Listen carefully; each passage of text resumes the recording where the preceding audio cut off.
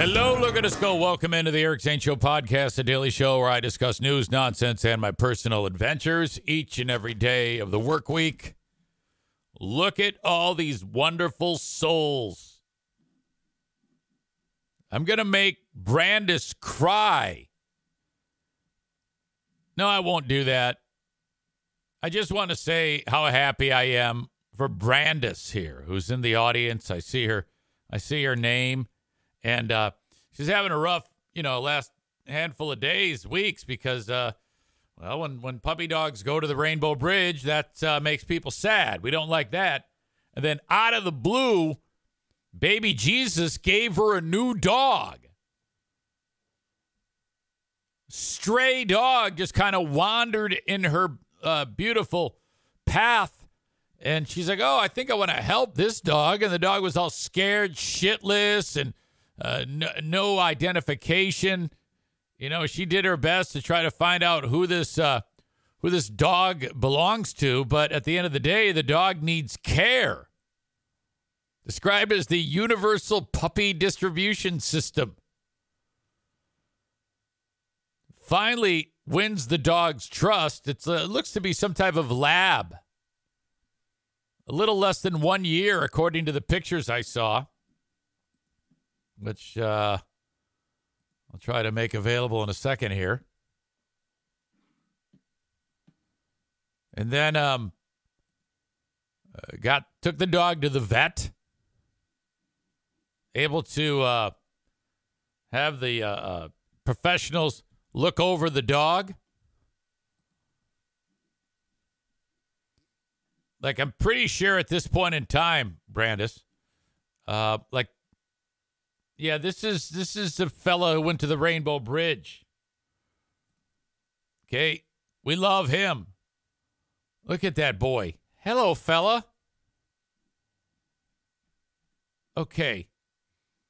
And then, out of the blue, this fella, Bean.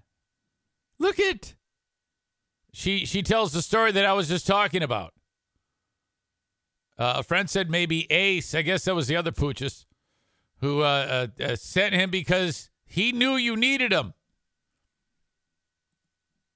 Look at this dog. Oh, my God. Oh, wow. Spectacular. And then here's the new one laying with this guy. Look at this one. Who's this? Who's this bro or chick? There's Brandis. Juliette Lewis with tats. Nice, cute close-up pic. I love dogs so much. Here they are taking a walk together.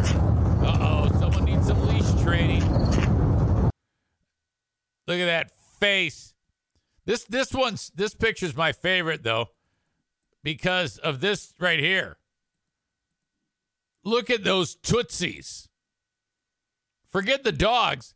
Brandis showing off her piggies, which that makes EZ happy. Holy shit. Yeah, Eric, you made it weird.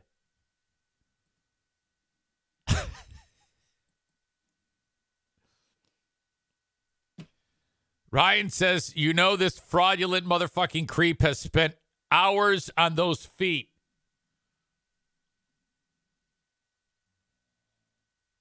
Minutes, okay? It doesn't take that long to look at feet.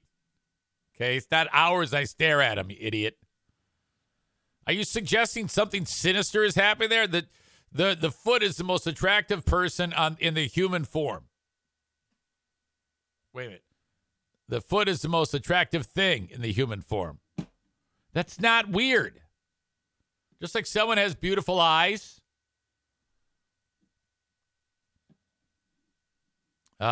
Nick says though they're called slabs in the foot fetish world. I don't like that at all.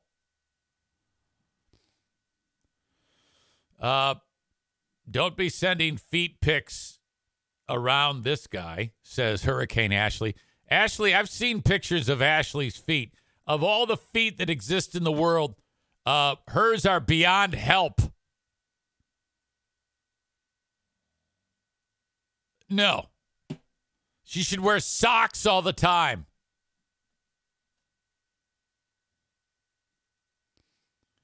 Ryan says, big fraud. Would you be interested if I could get Kenny to send you photos of his feet? Of course.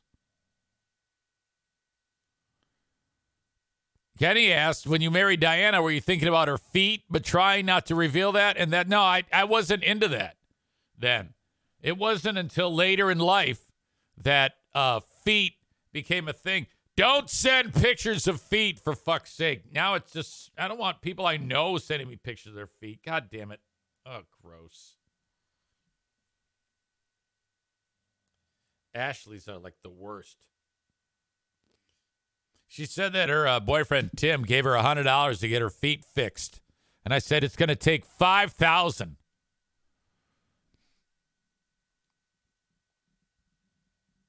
All right. Well, enough of that. Okay, the point of this was to talk about Brandis getting a, baby Jesus sent her a new dog. Bean. Oh, man, that's great. So happy about that. Hope you all did well yesterday, the past 24 hours, trying to maybe stay healthy to some degree with our Fraudulent Fatties program, where a Facebook group has been created.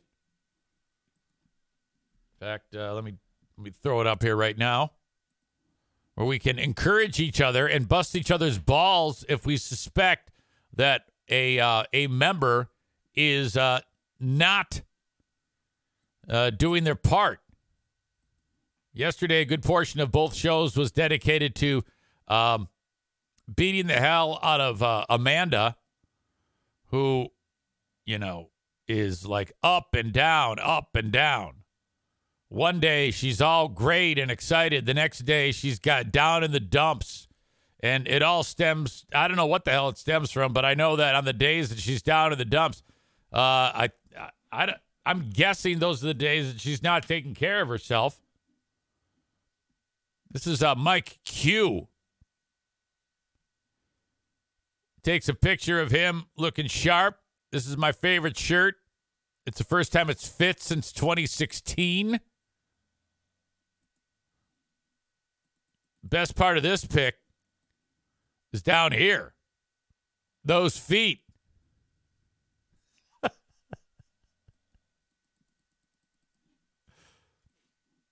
Feet are universal. To me, it's not sexual. It's just they look great. Every person, except Ashley, has great-looking feet.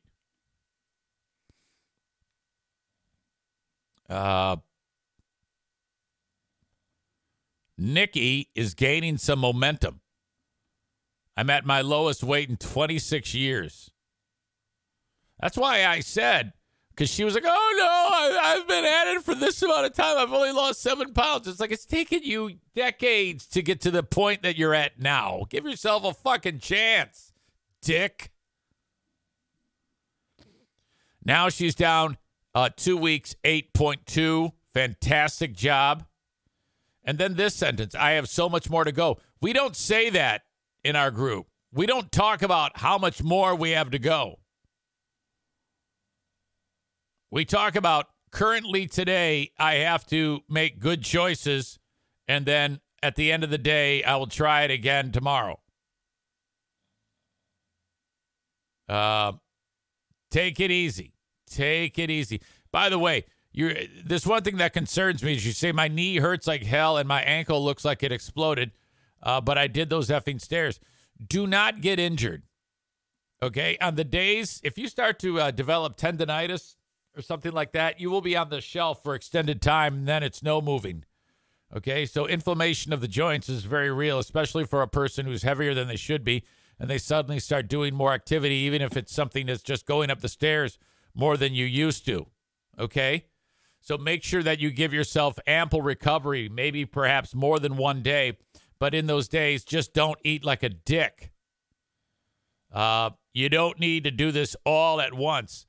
That leads to overtraining and pain.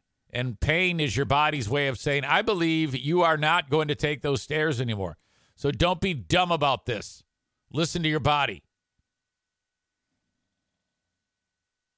There's Mariah. I don't know Mariah. Wait a minute. Do I know Mariah?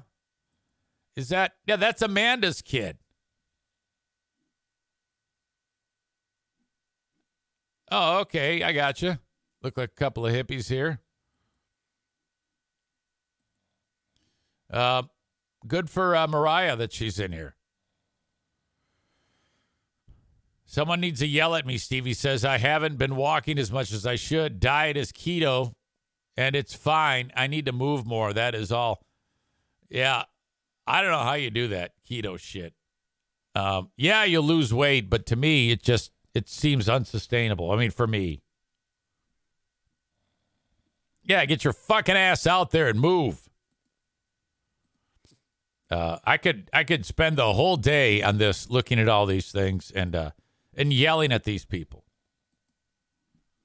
It's like my favorite thing to do. There's your old pal EZ. Went late into the night last night to get this done, for me at least. Nothing. There's Brandis and her pooch. Ryan is the story because while he's been working hard at being disgusting for a long time, look at all these fitness rings that he's closing. And this day in particular, he let his guard down, and for dinner he had 1.5 donuts. And that was his dinner. But he's kind of balancing it because look at how much he moved. 1,017 calories of the 480 calorie goal. Holy shit. You're still going to feel like shit, though. Aram is now eating some weird food, of course. He says he's a flour addict.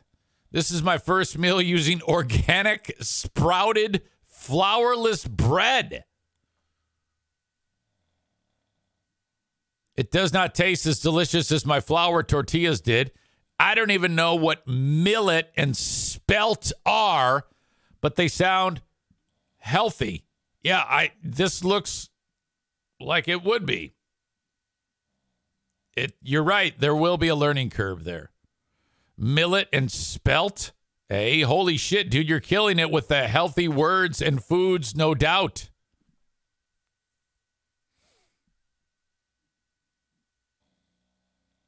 All right. Amanda has checked in. Looks like something helpful. That's good. About anyone done any courses on that site about learning nutrition basics.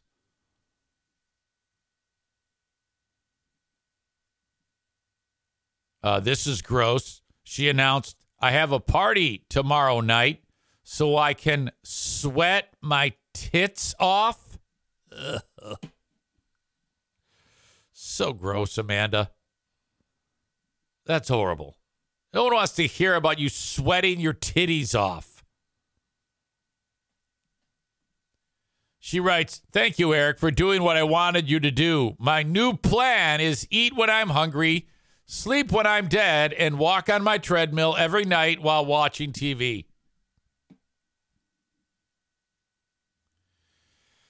Aram suggests throw those prepackaged manufactured snack packets away. I eat that stuff like Cliff Bars in the beginning, and it's just dessert disguised in a health food package with, quote, 20 grams of protein written to trick us. The quality of the protein is probably so shitty that our bodies will not absorb it. I like this general rule. If a factory and or a chemist is needed to manufacture it, don't eat it. He's suggesting you eat food. Yeah, throw all that shit away. Everybody said that. All that dumb processed food that you eat is a shit show. All right, well, I'm not going to sit here and call you names and insult you when you, participate in the group. but, you have a track record. You're probably going to go AWOL for about 9 days and then post that you got the blues and you're depressed and, oh, look at me. I'm so sad. Someone help me. No, fuck you. We're helping ourselves. That's the point of the group, dick. So no more of this bullshit. You're the only person I know who can be so actively involved in a group for the very first day and then, stop. I don't know how you even do that. It's embarrassing. Maureen with the grocery order. Look at all this fantastic food. I'm so proud. Excellent, excellent work. Everything except for Amanda announcing to the world that she's sweating her tits off. My God.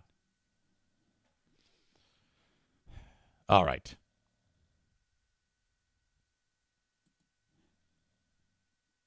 I'm not sure why Amanda says, yeah, Aram can bite me.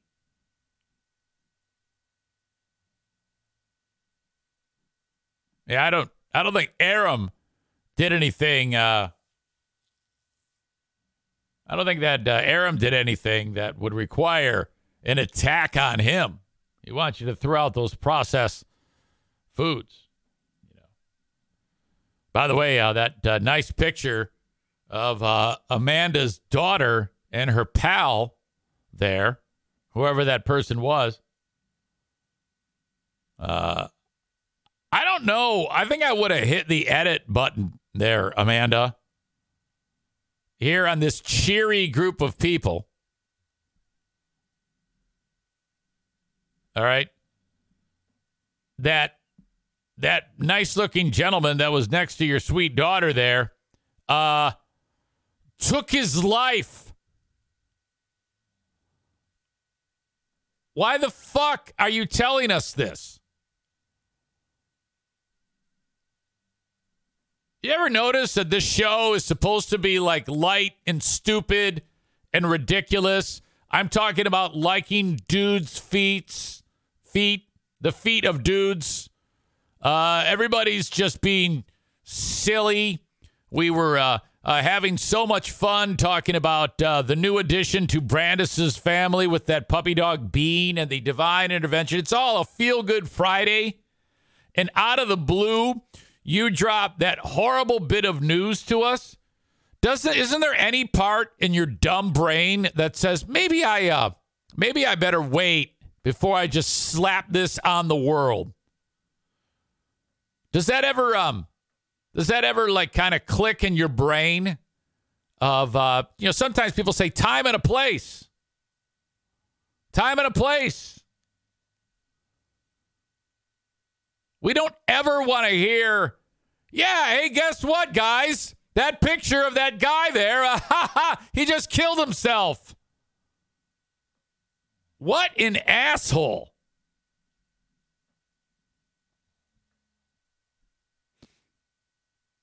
God damn. Kenny says time and place, read the room, etc. At what point in this conversation did you think, oh, I can't wait to drop the nugget that guy there is now dead? That was horrible.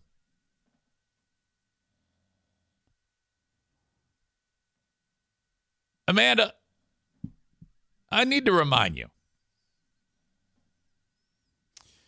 If you're talking, it's a disaster. Because odds are you're doing it without thinking. Okay? And this is coming from me. How the hell is it that I'm explaining this? Name was Shane. Don't make fun of hippies. Well, what? Huh? Who cares? What are you talking about? I don't want you to go off on hippies.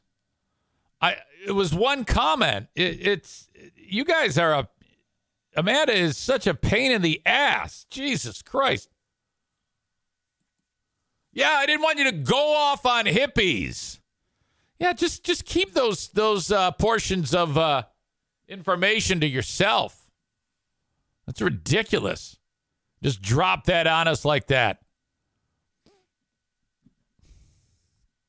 Out of the blue, everyone's having a good time. Hey, guess what? That guy's dead. Stupid fucking hippie. Take a shower, hippie. Smelly shit, hippie. Dirty fucking hippie.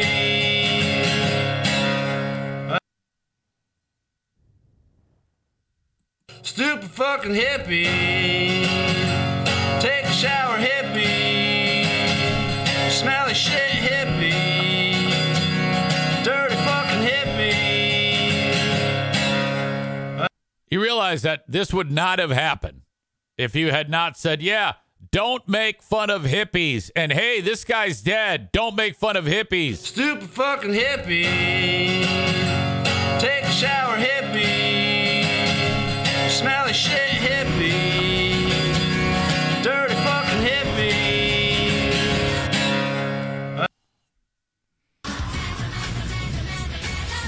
Stupid fucking hippie. Take a shower, hippie. Smelly shit, hippie. Dirty fucking hippie. All right. I have adopted a eating policy of as long as I'm not overeating, I am doing a million times better than what I used to be. I am now north of 5 pounds gone in 2 weeks and 3 days. In fact, I think I was a little dehydrated yesterday because I was down to like 181.4. And that quickly went up because I was a little thirsty, you know. But this morning, again, consistently dropping a little bit, a few ounces a day on this weight loss adventure. The plan to drop 30. All right. Water's been excellent for your old pal EZ.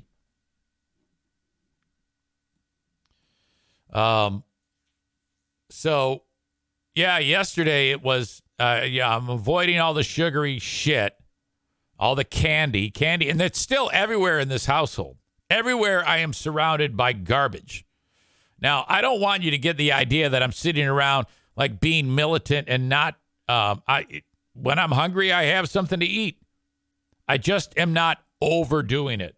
Like, I was feeling extremely hungry. And I just remember buyers said, if you're going to eat anything that's flour, sugar-based, or anything like that, mix protein with it. So honestly, I had a cheese sandwich, 2 pieces of cheddar on bread. And then I had to go to Jackie's work party. Her employer does this big, like, family picnic type of deal, and they had a food truck there. And they got pulled pork sandwiches, slider size. So it was a slider bun with pulled pork and like a bit of cheesy potatoes, like half a cup's worth on the side. And I ate it. That's what there is to eat. I ate it. Water to drink. And but in the past, I'd go back and get seconds and thirds. And then that was the last thing I had to eat. And that was at like 5:45 p.m.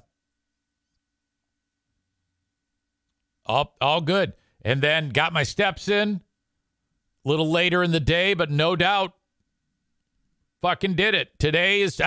Honestly, I'll have to really grind it out to get steps in today because I have to travel to Detroit to be part of Carl's show, Who Are These Podcasts, live in Detroit at the Magic Bag. I'm hoping that at one point, at least one member of the audience will go to those shows. They are so much fun. You would love it. You should listen to Who Are These Podcasts. You can download it wherever you download shows. Very, very fun show. And then you'll get to know everybody. Ryan says, I wanted to go badly. Why didn't you go? I know Kyle listens. I know Ryan listens. I don't know who else listens, but you guys should listen to that show. It's a lot of fun. But so I'm going there for that. Now, my plan was, I was like, fuck, I hate with a passion not sleeping in my own bed. All right? Unless if it's like up north. I'm like, fuck. But I want to hang out for a little bit after the show, so that's going to be late. I can't be driving back from Detroit, leaving at like midnight. So, I mean, I know me. That's like hours after my bedtime. But I'm such a cheap bastard. I don't want to get a hotel, and I don't want to sleep in a bed that is not my own without my Pooh Bear. But I have to. So, fuck. I got to get a damn hotel room. So all this travel, heading over there, takes 2.5 hours to get there. At some point, I'm going to have to get steps in. I'll be walking around. I'll be walking around the fucking club.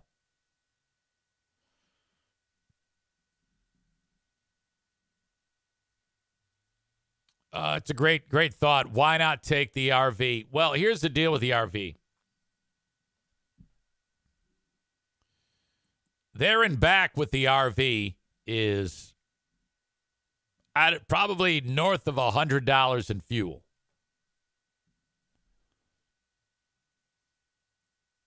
It's a pain in the ass.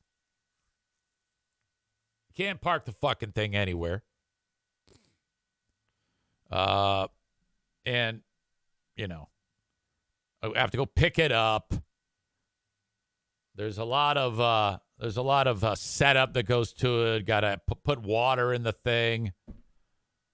I think it's easier actually to just get a fucking hotel. That's a great thought and something I've thought of too. Nick suggests you need a topper for your truck. That's what I sleep in. I have thought about that. Putting a topper in the truck. Yes. I am all about a topper in the truck. Over the bed of the truck, and then you just crash in that thing.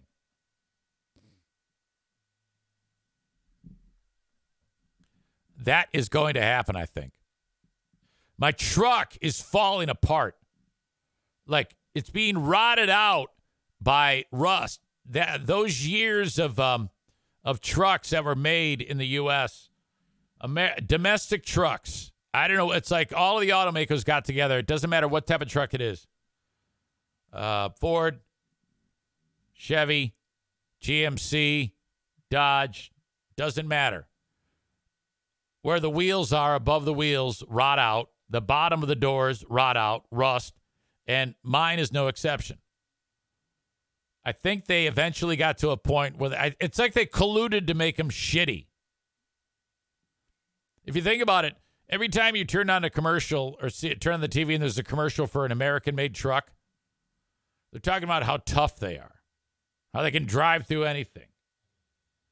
And they're fucking shit when it comes to, them staying intact. They just fall apart, rust out. I don't think it's a problem anymore. It's like, how did you finally figure it out? That is such bullshit that can happen. Aram says road salt. Well, yes, but the cars that I have don't do that. I have a car, the fucking Honda that I have that's almost 20 years old isn't rusted at all. And it's been in the same Michigan winters. It looks brand new, the body, except for when I hit it.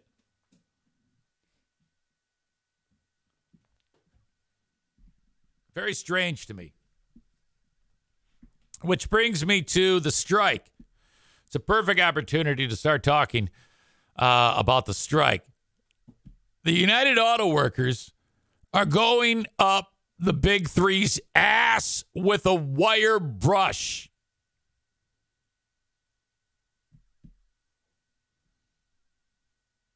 First of all, they want a large pay raise, and they want graduated pay raises over the life of this next contract. I think the union is offering a 20% pay raise or something like that. It's all in this article. I'll get into it, but they want considerably more than that. The union wants 36% pay raise, 5% additionally every year for a total of the life of the contract. The end of the contract, they should be making 56% more than what they are now. That is substantial. They also want the return of the pension when the auto companies, because they run their business like shit in 08 and 09, were on the brink of bankruptcy. The union gave up their pension. Now, there's two things you get with this company, with these companies. You can take the money you earn and put it into a 401k, which is excellent. In addition, every day you work, you earn money towards your pension. So when you retire, you can earn Social Security income, you can earn your pension income, and you can earn your 401k income. It's wonderful. The employees gave that up when those companies were about to go belly up. Now they want it back. And the big three are like, no, we're not giving that back. And they're like, well, fuck you. This is bullshit. They have record profits. CEOs of these companies have given themselves 40% pay raises. Okay? And cars to the consumer are at an all-time high. In addition, the manufacturing of a vehicle these days, especially EVs, is considerably less work. There are a lot less moving parts in this EV thing, which I think honestly is a fad. It won't last, but that's just my opinion. It takes a lot less labor to make an EV vehicle than it does a combustion vehicle. So there's that. They also want a 32-hour work week. They want to go from 40 hours a week to 32, and they want to avoid forced overtime. In some cases, union workers have had to work 7 days a week for several months in a row. They want to limit that. They feel that their workers need time off, which that's reasonable to me. The automakers are saying that's bullshit. We cannot sustain any of that. And it's not feasible to the company. We would go under. That's what they're claiming. The union says back, bullshit. You're lying. Some of you who are union employees, I know for a fact, Rob is, I think. Blue State Rob says 32-hour work week, fuck off. Make it 4 10-hour shifts and be done with it. Maybe. You got to understand, though. With all of these things that they want, this is what you do. You like shoot for the moon, a good negotiator, and eventually there will have to be some concession. You know? The employees, the way they're doing it is instead of just the entire industry walking off of the job, what the union has decided to do, because they think this is going to take a long time, is there's 3 large plants, one in Missouri, one in Wayne, Michigan, and one in Toledo, Ohio, where they've ordered the employees at those plants, which have, several thousand people in each of them, to walk off. But the rest of the plants don't walk off. So the rest of the plants are working, but this is all fucked up. It's going to make everything difficult. So what they're doing is they're slowly grinding the work back so that these employees can earn as much money as they can while the strike is going on, but still cause a lot of mischief with these companies. And then you're looking at the trickle-down effect in Michigan in particular and the entire Midwest. Manufacturing, it's a backbone of all manufacturing right here. So you've got small mom-and-pop shops that are making parts for these companies that are slowly going to grind to a halt. If this goes any amount of time, it's going to be a disaster. It's unprecedented. You've never had all three automakers being shuttered by this approach by the auto workers. My God.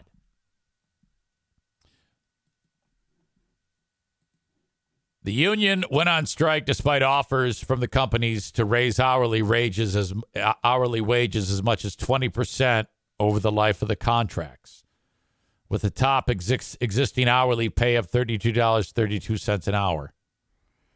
Those offers would have taken the senior-most auto workers to a base pay of more than $80,000 a year, not including overtime or profit-sharing bonuses. The union said no. We want an immediate 20% and 4 additional raises of 5% during the life of the contract. All right, so I got some of that wrong. I thought it was 36% plus 20% more. No. They said, all right, we'll take the 20, but we need another 20 over the life of the contract to give these people 40% raises. It did lower those pay demands late in the negotiations, though apparently not enough to close the gap to the automakers' offers. They talked about the pensions, what I talked about, how they had given those up, these employees. I think that, to me, is a big thing. You know, they gave it up in good faith to keep those companies alive. And then that was 14 years ago, for fuck's sake. Give it back to these fucking people. My God. A top on the union's hit list of past concessions was a demand to end a lower tier of pay and benefits for workers hired since 2007. While those workers can now achieve the same top hourly pay as the more senior workers, it can take them 8 years in the company to reach that level. All right, there's a lot of boring shit here that I guess I don't want to get into. That I did touch on to some degree, but I don't want to end up going and rereading them. But that's basically what they're looking at. So that's it. While we're at it, Drew Barrymore is figuring out what happens when you fuck with the union. She's lucky she's not getting her knees broken. Back in the day, you break a strike, you're going to get fucked up. Remember, she said, okay, yeah, I know there's a writer's strike, but I've decided it's time to get the Drew Barrymore show back to work. Now, you might be like, well, it's a talk show. What does a writer do? Well, believe it or not, they have a few writers on that show that write all the things on the prompter, like when they're going from guest to guest to guest, that she just looks at and reads. And if you do the show without the efforts from the union writers, you are breaking the strike. Now, if it were my talk show, I think the best thing to do is don't use writers ever at any one point. Like if you ever had a show that you could pull off and just all they do is just Drew writes down who's going to be on the show. You don't need a writer to do all these transitions and shit like that. Just fucking do it yourself. It's your show. Why do you have to have writers? You know? I don't have a fucking writer. Well, I do. I write shit down, and that's it. For a show like that, where you have conversations taking place and guests, what the fuck do you need a writer for in the first place? You have a brain, Gertie. I'd love to interview her, by the way, and ask her questions about making the movie E.T.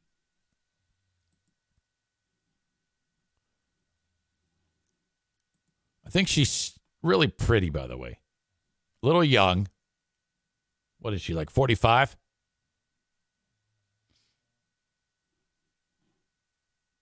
First of all, Ryan writes, so if they strike, does that mean new car prices go even crazy higher than what they already are? Because there will be no supply with striking?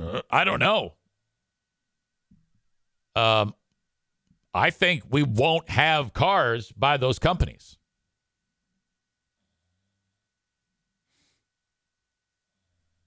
Rob says it's called crossing the picket line. Don't cross the line.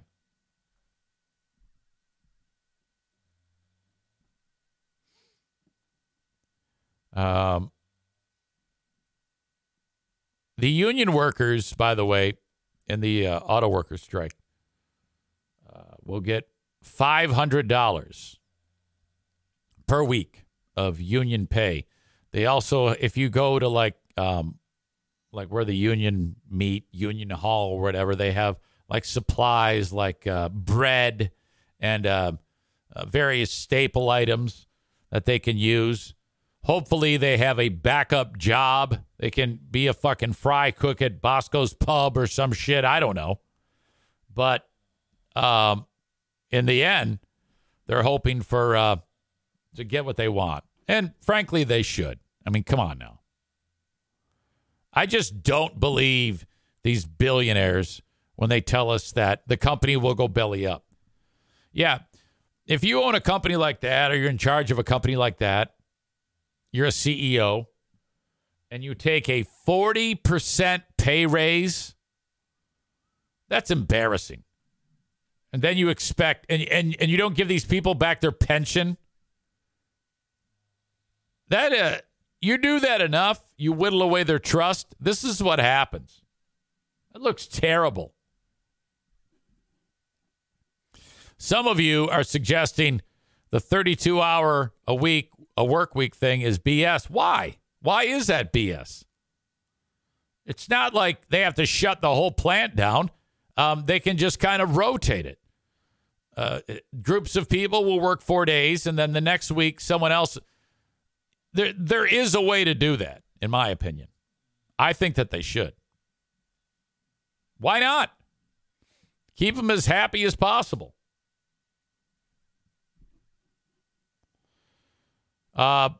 Blue State Rob, he says, I was planning on donating blood plasma and doing DoorDash if the UPS Teamsters went on strike. Tyler says they want more money while working less, and he calls them lazy. I don't endorse calling union members lazy. I think it's based on how much money that those workers are bringing in for the corporate entities that run the place. Kenny says, what's BS is the work school week is 5 days and the weekend is only 2. Well, all right. Rob says the whole world needs to do the 4 10-hour shifts. All right, now the jokes are flying. As Nick writes, next thing they'll want is summers off like the lazy teachers. By the way, if you want to work for Tim Mayer at Shoreliner Striping, he has work now. And boy, will you work. ShorelinerStriping.com.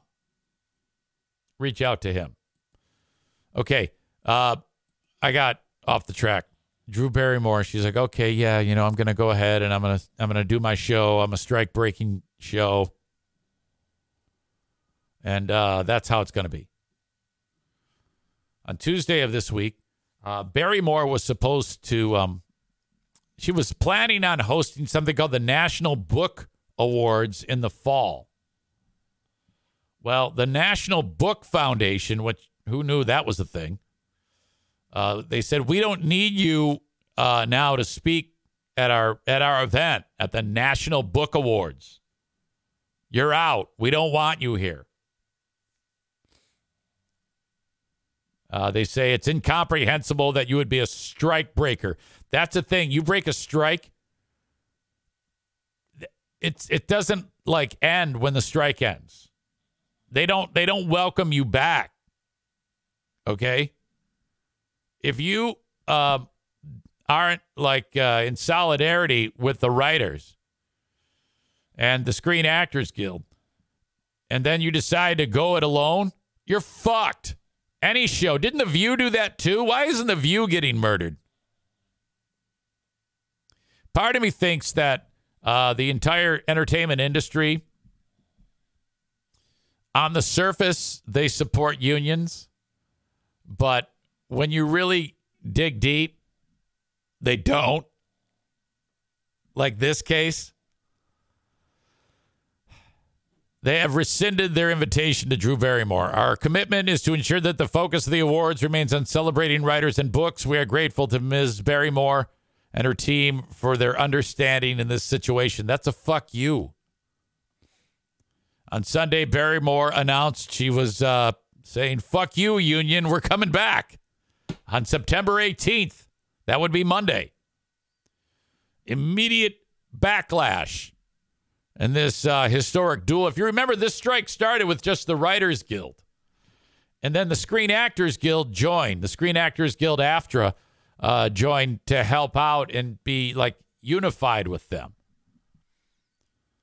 But now, my God, this is a bad decision. You do not want to cross the picket line. According to the Writers Guild, the Drew Barrymore Show is a Writers Guild covered struck show that is planning to return without writers. The Guild has and will continue to picket struck shows that are in production during the strike. Any writing on the Drew Barrymore Show is a violation of WGA strike rules. Oh, no. But this isn't like the 1960s. If it were, someone would beat her ass. I'm not kidding you. Someone's ass would get kicked. We need to go back to some ass kickings in order for this really to take hold. She doesn't give a shit. She doesn't give a shit that the Writers Guild is saying, look, what the fuck? Someone actually needs to kick ass here. Maybe not violence. Maybe just like slashing tires or perhaps a car bomb. But, you know, something back in the day would definitely have happened. Part of why Barrymore has been placed under a microscope in this situation is because of her initial perceived support of the WGA back in May. She stepped down from hosting the MTV Movie Awards. She's like, yeah, labor. Yeah, fuck that. Yeah, let's strike. She said in May, I have listened to the writers, and in order to truly respect them, I will pivot from hosting the MTV Movie and TV Awards live in solidarity with the strike.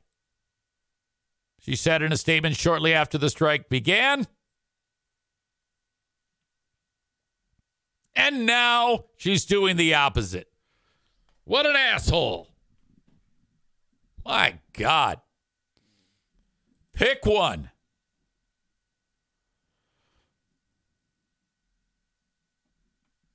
Corey says slashing tires to a car bomb is a pretty big leap.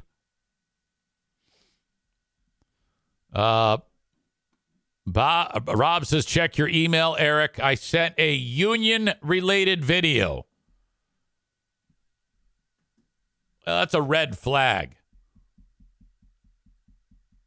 I sometimes fall for the momentum stopping. Hey, Eric, check your email. I'm not going to do that right now. I'll save it for later. We'll just have to revisit it.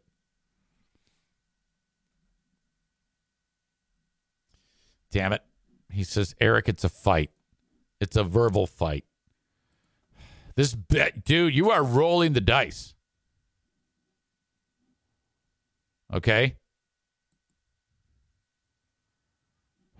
Union president kicks senator's ass. Okay, hang on. Skip ads.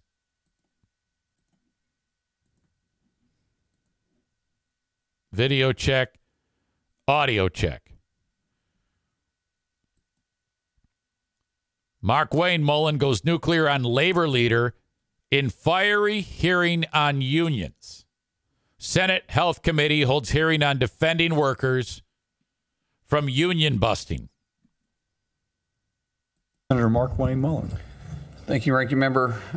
Mark Wayne Mullen is a senator. Thank you, everybody, for being here. And I want to make it very clear. I'm not against unions. I'm not at all. Some of my very good friends work for unions. They work hard and they do a good job. And so my statements, please don't make an assumption that I'm anti-union. But I also want to set the record straight. All three of you guys have talked about employers being intimidating their employees. But you guys haven't ever spoke about when the unions try to unionize, the intimidation they have to other people that aren't wanting to unionize. You guys don't mention that. Because, see, I started with nothing. Absolutely nothing. In fact, I started below nothing.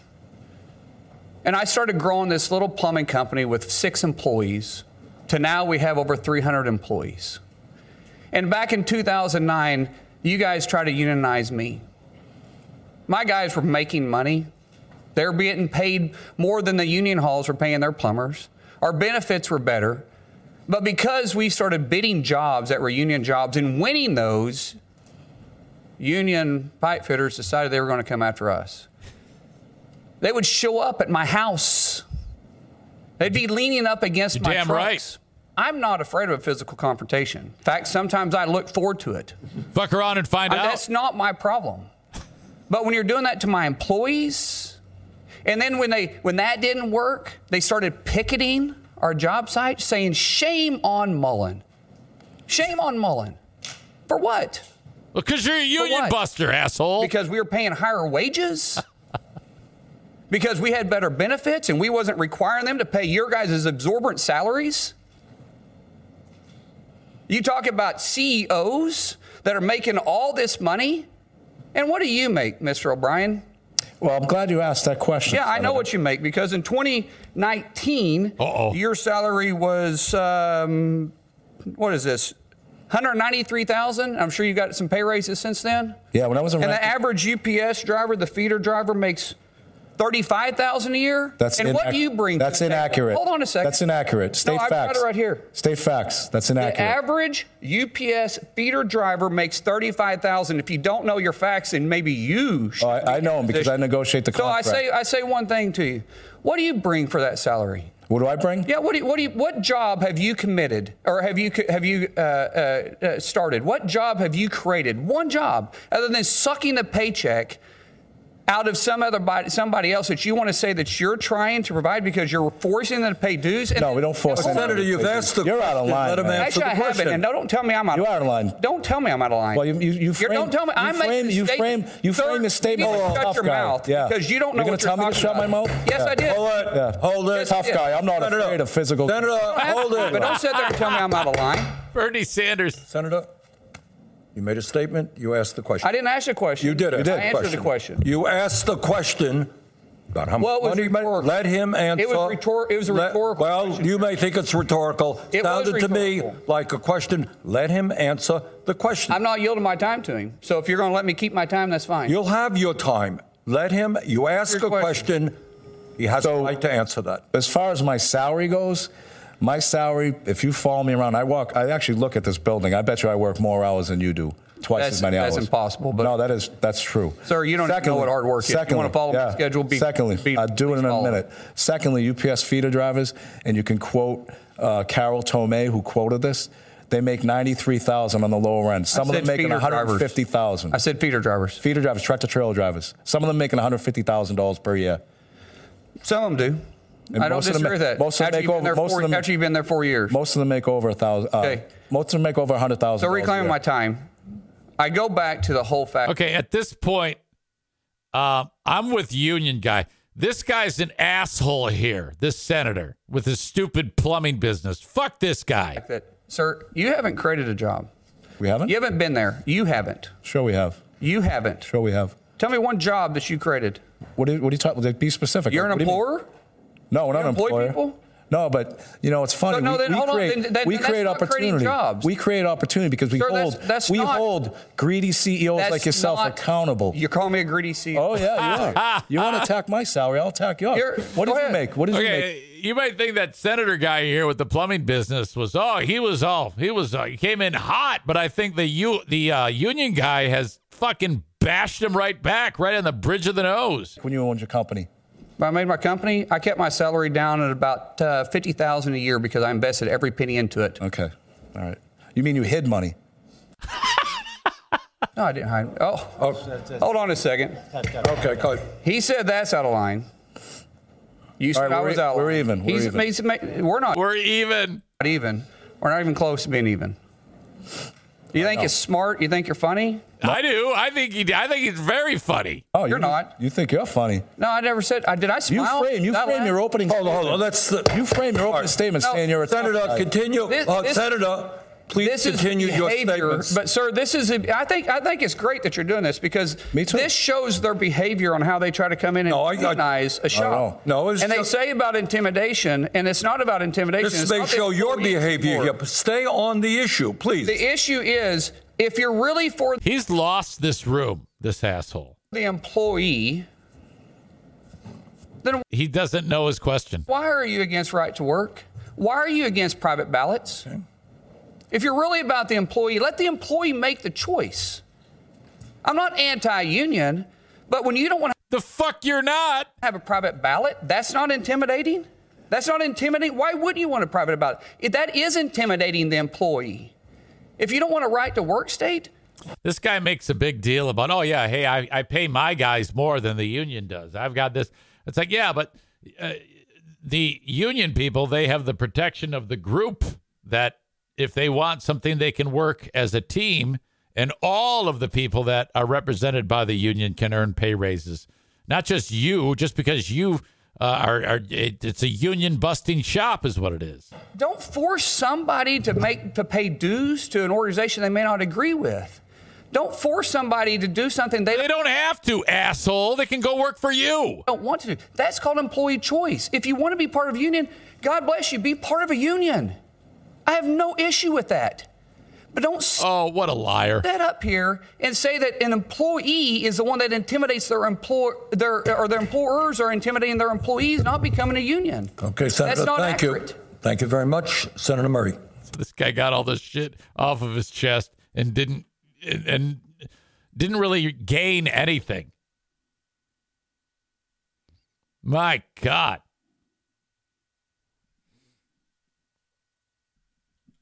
All right, let's go back and see what you all have to say about this.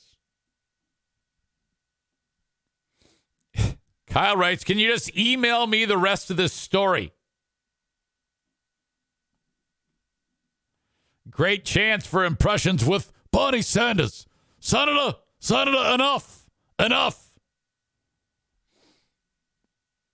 So, Rob, wait a minute. Where are you in this? Are you saying that, because you're in a union, and what do you all think? Let's see.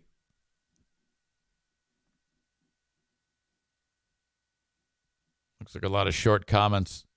Corey says, it sounds like complete bullshit. No way a driver is making $93,000. I think he was saying a senior driver would be. Cole says they're both assholes. Nate says, fuck unions. I'm with plumber guy all day. Cole says, asshole of the day, all unions.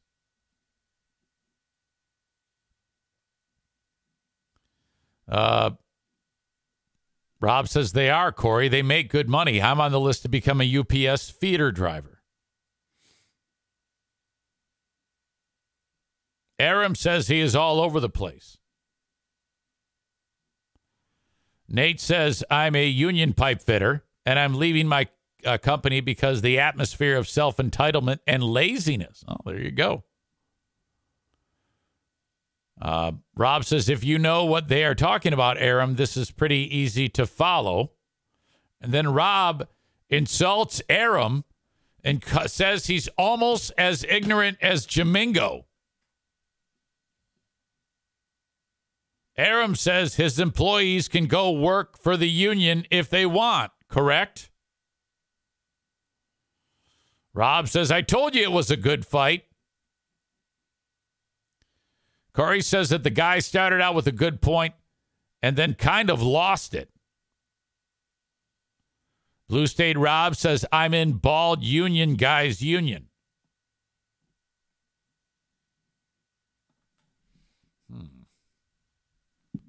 And then Jimmy in Maine says, Jimmy Hoffa was a good guy. All right, I gotta know about that. By the way, Rick is in a paintball competition again. We cannot seem to touch base.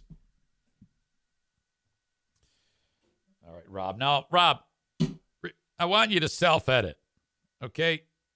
You're always on double secret probation. I want you to, in your brain, as I call you, pump yourself up to not give us minutia. If you catch yourself saying something like, long story short, it is too long, be brief, you know?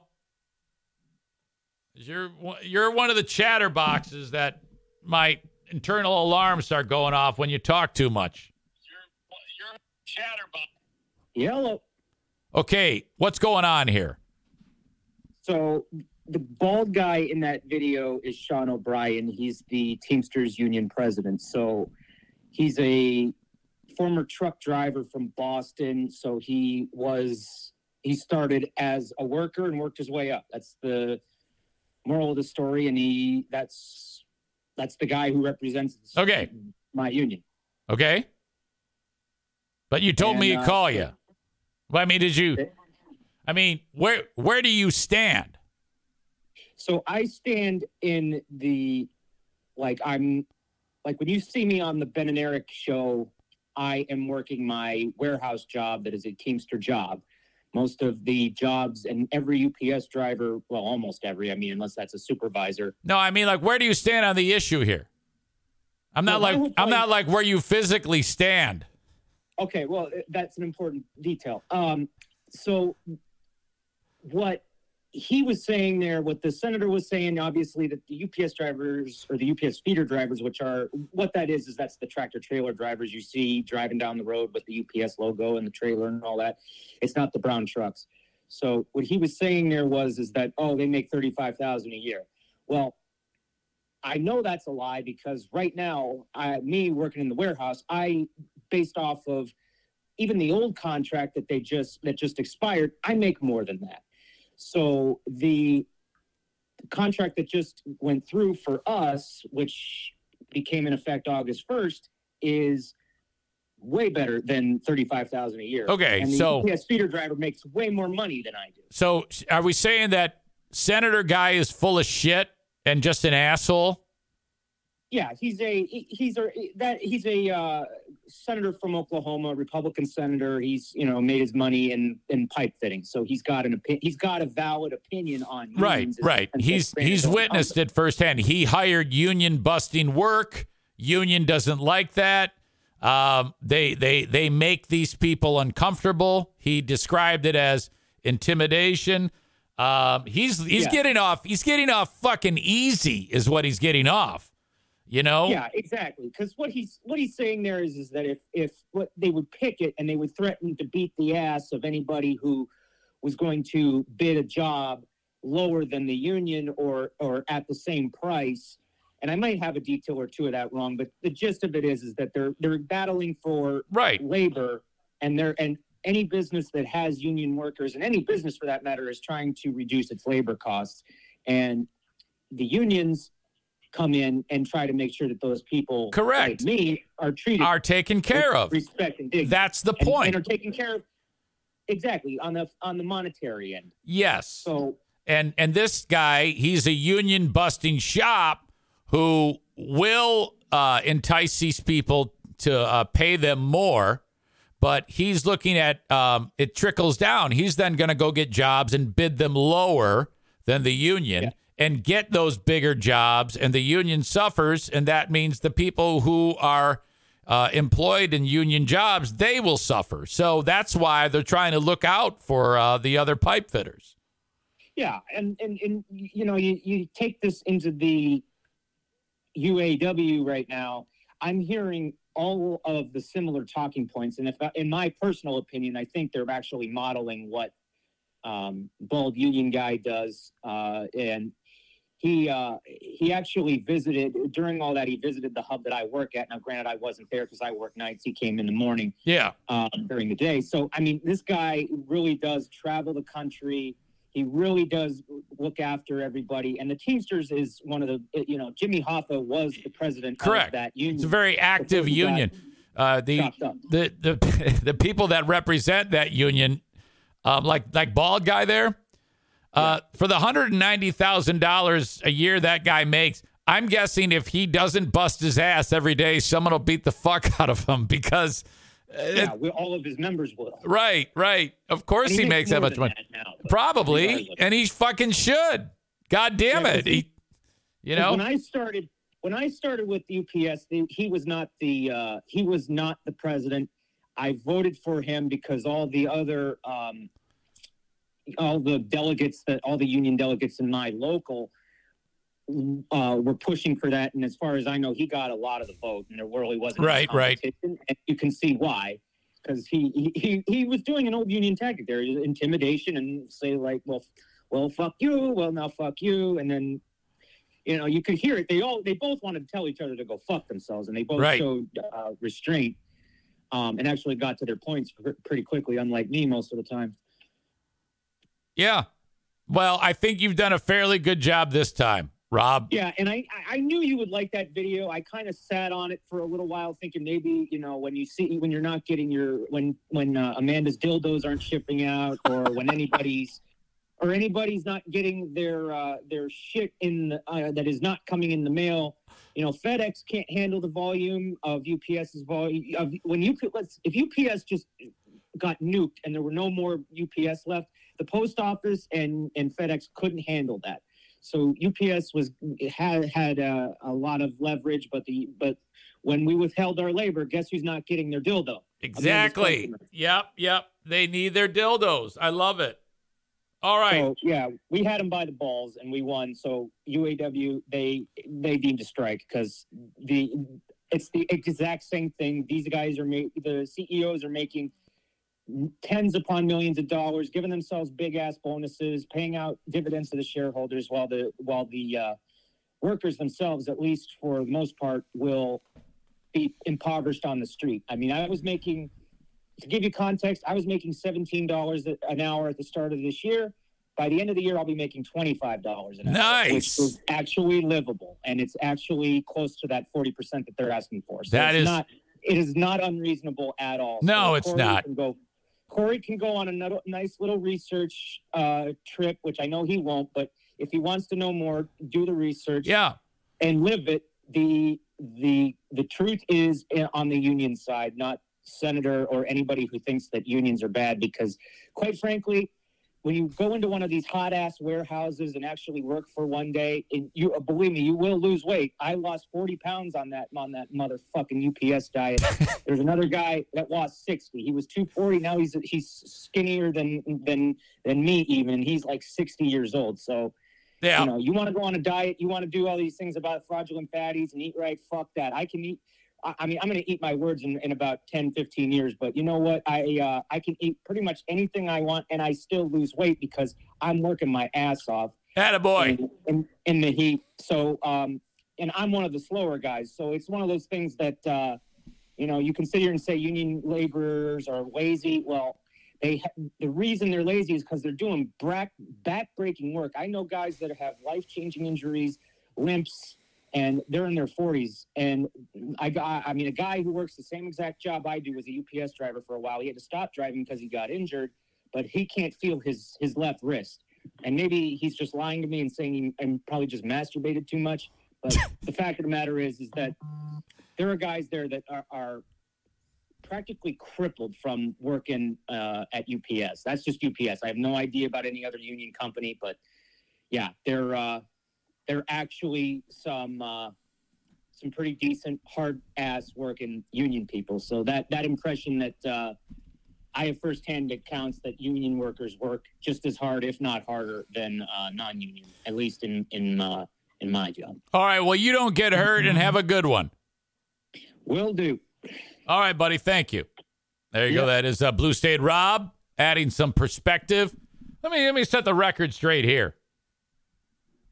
Corey says there are pros and cons to unions. Not being able to fire an employee who's underperforming because they're in a union is a con. Now, wait a minute here, asshole. You can too fire a person. You have to. There's a little bit more to it than just suddenly the boss doesn't like something you did and in a fit of rage says you're fired. You know, in some cases, that's throwing the baby out with the bathwater. Wouldn't you like it if you had a job where if you did fuck something up, the boss would have to go through a series of steps in order to actually get you removed to make sure that it's an appropriate firing? That's how that works. You know? My God. Well, anyway, that's how it's going in America today. Out of the blue, when Rob is giving an anecdote, Hurricane Ashley drops, "Nobody asked Rob." And I'm like, shut it. He's doing great. Oh, I'm kidding. Can't you just listen to the conversation and have a good time? Rob says you can fire someone for not doing their job. The union will not back you up if you just sit there and slack off. That's a common misconception that dumb shits like Corey think. Corey says you shouldn't be forced into a union if you want to work in a certain place. No, bullshit. That's union busting. That's the point. You work as a union. My God.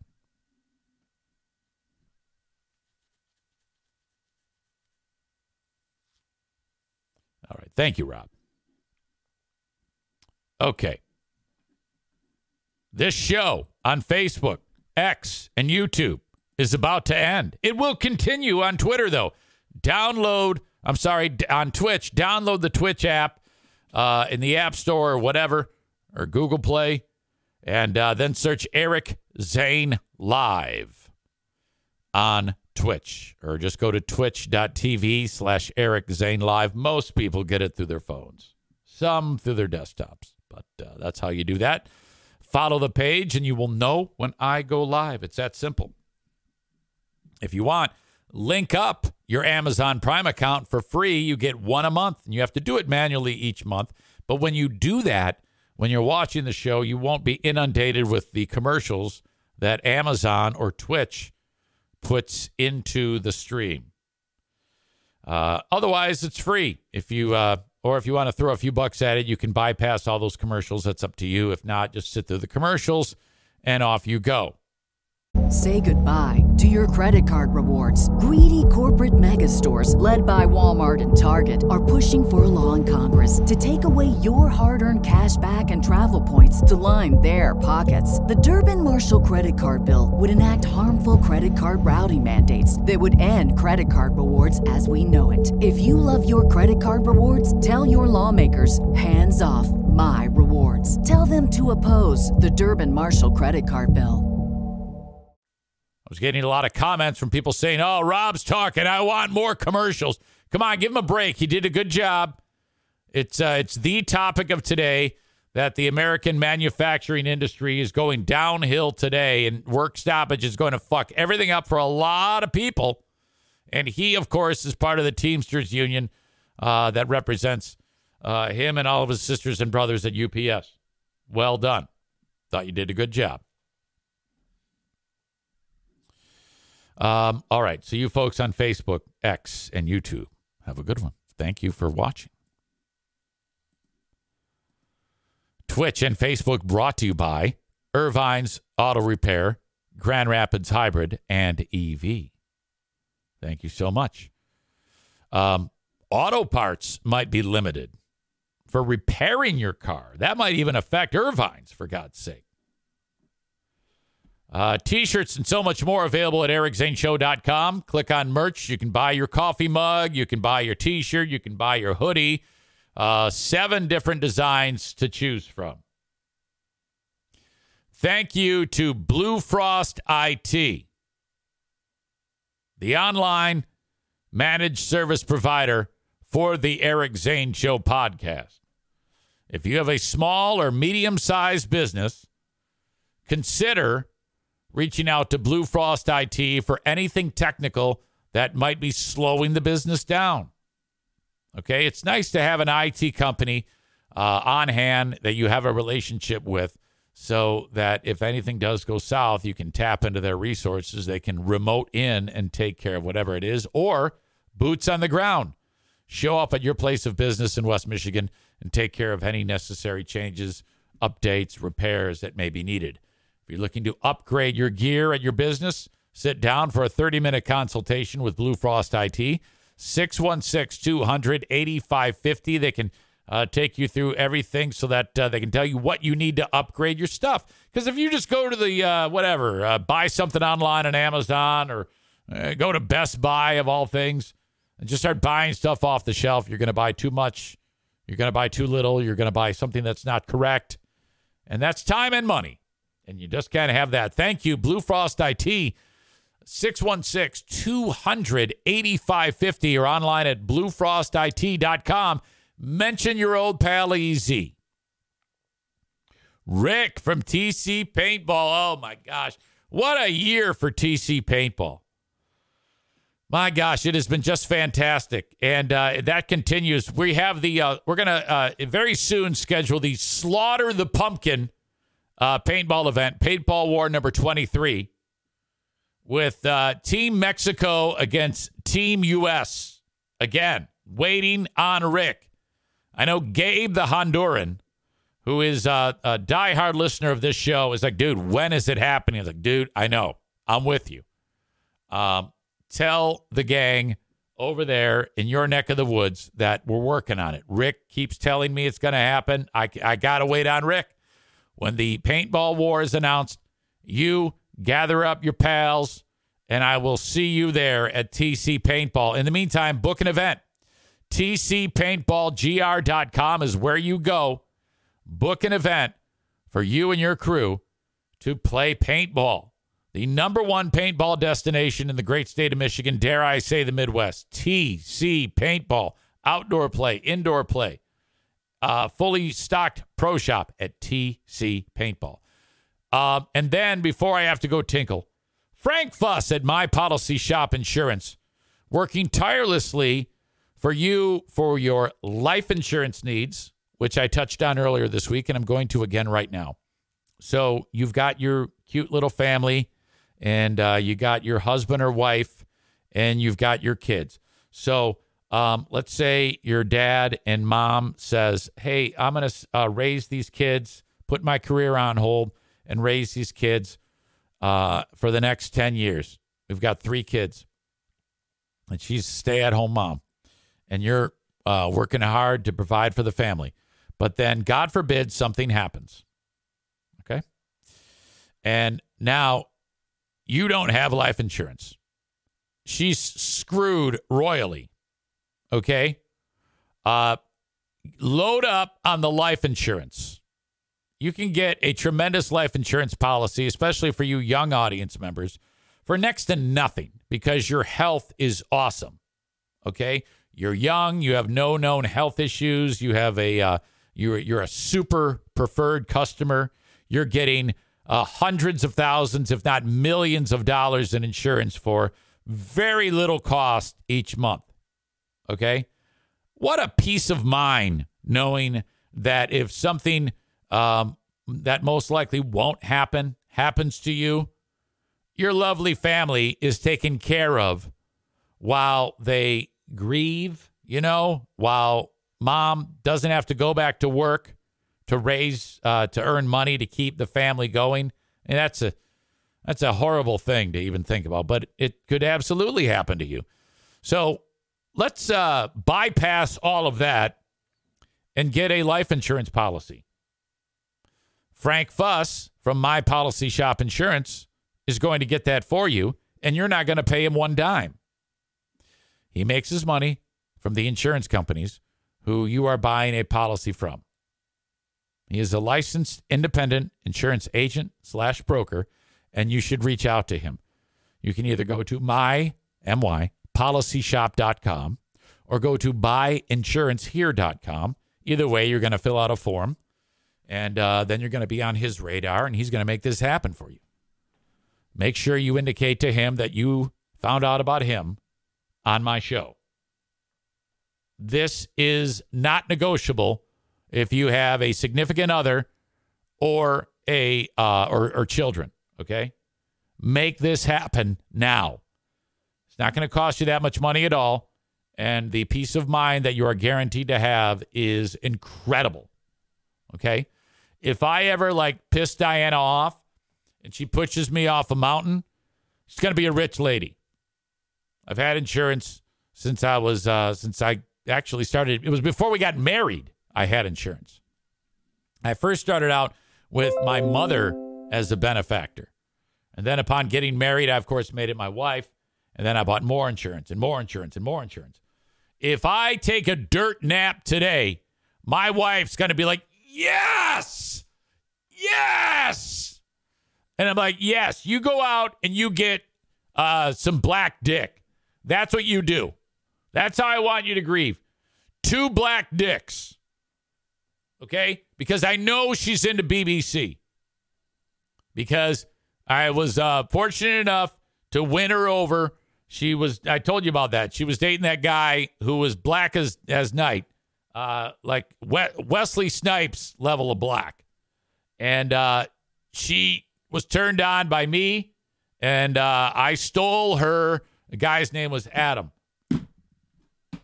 Black Adam, as they say. I think one of you said that yesterday or the day before when I talked about this. But it's true. My wife was totally into BBC. And if it wasn't for me, she'd still be into it. You know? All right. MyPolicyShop.com. I think while I was doing that awesome commercial talking about my wife and BBC, you guys are talking about RFK Jr. What the hell are you doing? Nate writes, Eric is the perfect example. I'm not sure what I'm the perfect example of. I know nobody that works harder. Imagine working somewhere where you obviously do more than anybody else, but can get a dime more because of a contract. Sit and watch those fucks walk around and make plans for the weekend. I only read that because you said something nice about me. I don't even care what your point was. The only thing I care about is that you say something nice about me. I don't know if what you can say about me is working hard, though. I just have to be organized. I will spend a lot of hours in a day doing this, but I can't really say that equates to a physical drain. You know? I think that a person who's actually has to bend at the knees and back and lift something is, to me, that's more. I equate physical work to work. I have a hard time saying that this is real work. It's consuming my time, But I don't know. I can't really, I would feel bad saying, yeah, I grind.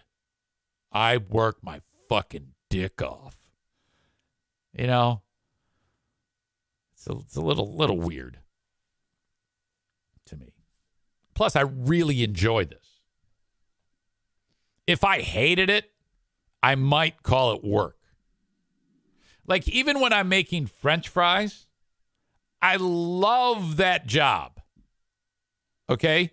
Now, I don't do it every day, so maybe if I did it every day, I might feel different. But I love being in the kitchen. You know? Aram says, I would rather do physical work than have to talk for long periods of time. Yeah, I could understand that. And I think that I'm kind of institutionalized, being that I've had to do this for so many years, that it kind of is as normal to me as breathing. So I may have hated it at one point, but it's not really that difficult nowadays, just being able to communicate. And then Corey throws in nice pedophile state sweatshirt. Yes, I'm wearing the Nittany Lions Penn State gear. It's true that there was a horrible scandal many years ago where the one coach, in addition to teaching defensive schemes, was putting his ding-dong in the buttholes of children. All right? That's horrible. But those days are gone. And Michigan State in the Big Ten has become the new school of rape. All right? The biggest benefactor from the Michigan State scandals has been Penn State. You really have to work. You really have to work to wrestle that mantle from a school where the coach was putting his ding-dong in children. Okay? I think it's 1 and 1A, but because Michigan State happened more recently than Penn State, you know, they'll both never be forgotten. But my God. But thanks for pointing it out, jerk. Referring to Mel Tucker, the lady who is accusing Mel Tucker of those terrible things of pounding his butt on the phone, she described it as rhythmic slapping sounds. I'm telling you, man, those iPhones, they really pick up the sound. Now, I'm not going to lie to you. When it's going down, when I'm showing off my moves, the Queen of the Forest, I'm all for rhythmic slapping sounds. Those are the sounds that I like. That's, you know, I mean, sitting here right here would make me uncomfortable. But if I was like nude, you know, with Diana, holy cow. Linda says, no. The rhythmic slapping sounds was the Sandusky in the locker room. Yeah, that was rough. All right, this is all strange to me. Your old pal EZ has to go tinkle. The ginger quarterback Mike McQueary described rhythmic slapping sounds. God damn. The fact that the quarterback who witnessed it, quarterback's coach, her former quarterback, now and then was an assistant with Penn State, that ginger, his name is Mike McQueary, of all things. It's so odd. That's as bad if his name was Mike McButtsex from Coach on Boys. All right, I'll be right back. I got to go tinkle. A little bit of discussion about Penn State. I think we can all agree that if you're watching an old man rape a child, the only recourse is to assist the child so that the old man stops at that exact moment raping the child. Any decision other than stopping the rape is a wrong decision. We can all agree with that, right? So when Mike McQueary watched the rape of the child and then turned around and told the rest of the coaching staff, that was a mistake. Okay? That's a horrible, horrible mistake. Rob suggests that he didn't see an old man rape a child. His story is so inconsistent, there's no way he saw Jerry's ding-dong going into a butthole. Yeah, but idiot, he saw the kid bent over and him ramming from behind. Of course, his body would be blocking the actual entry of the ding-dong going in there. He witnessed what most would assume is anal sex happening, or something that is inappropriate at the very least. Even if he were just kissing the boy, we would have to assume that something terrible was happening. I don't understand how in one day, in one show, you can go from making some great logical points to being the asshole of the day so quickly.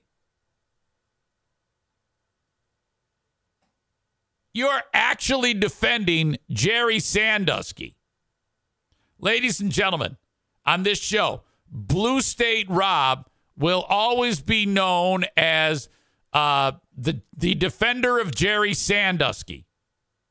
No, I'm not calling you again. No one wants to hear your voice with you and the whole Jerry Sandusky thing. He says he's not defending him, asshole. Look, we're just making the point that whatever was seen by McQueary should have been stopped.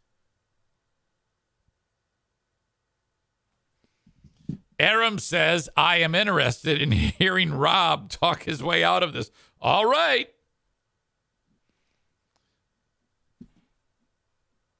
I am too. Let's see what can happen here.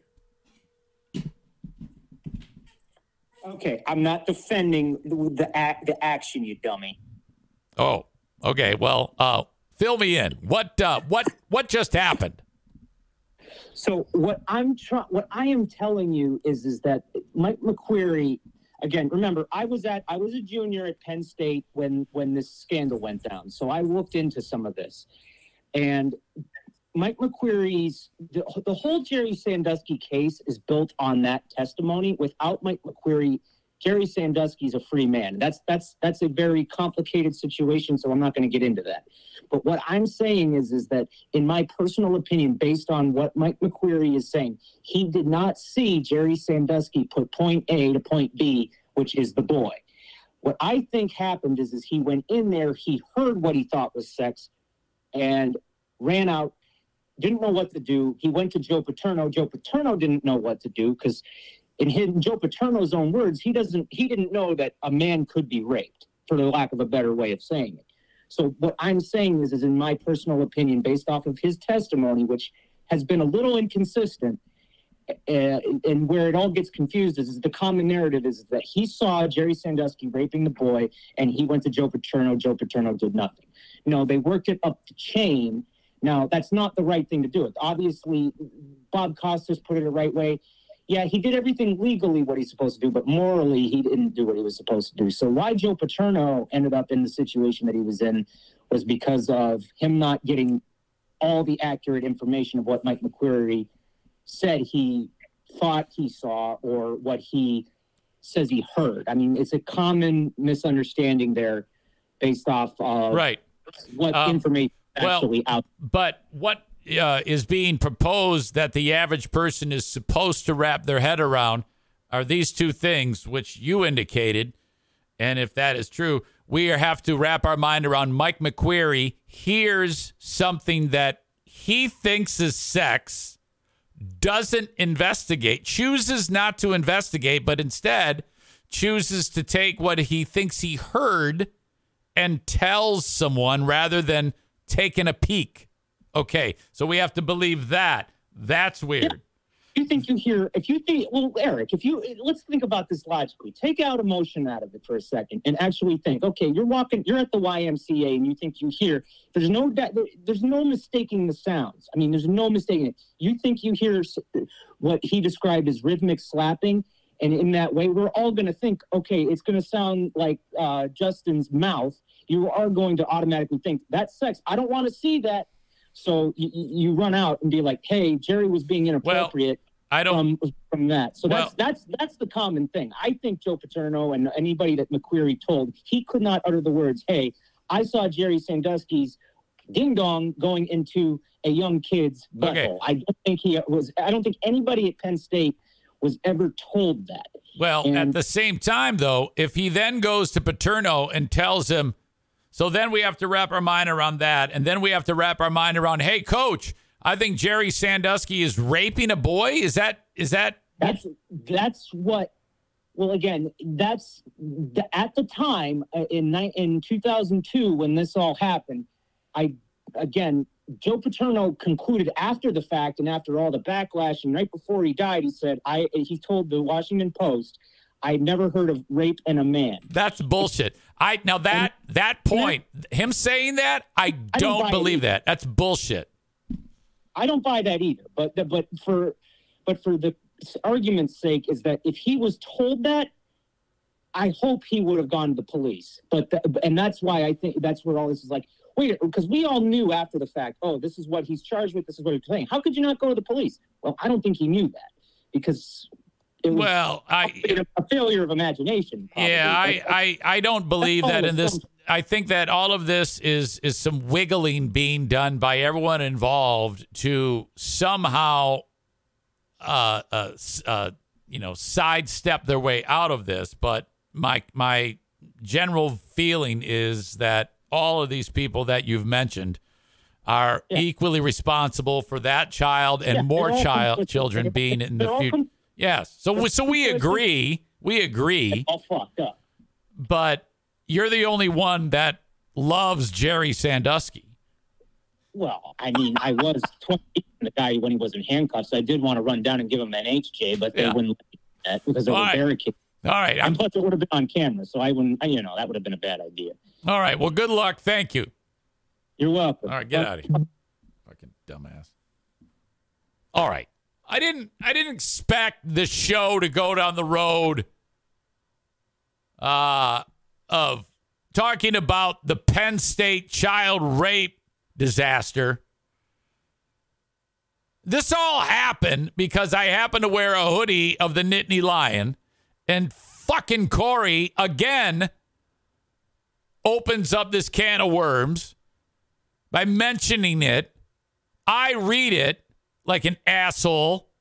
And then Rob starts talking about how Jerry Sandusky should be a free man and how he loves Jerry Sandusky and those kids deserved it.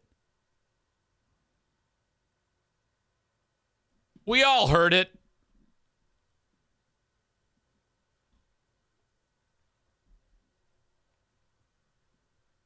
So fucked up.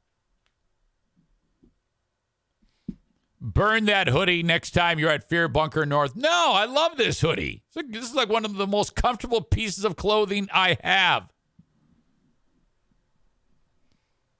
Chris is suggesting Rob's new name is Pedo Rob. I've had a lot of strange audience members over the years. Most of them are gone now, thank God. But, I never had some come right out on the show and say that they love to see children hurt.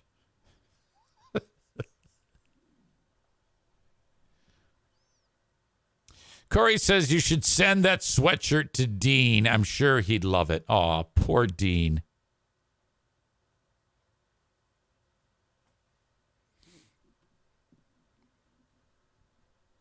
Right. Keyword from Big Fraud just now. Most of them are gone. Yeah, I think they're all gone. There are some that still communicate with them on Castaways United. I know that Amanda and Kenny are moles for them and take every word I say and tell them. I may not have any proof of that. There's one particular person, Wycon Rob, who I know participates in their show.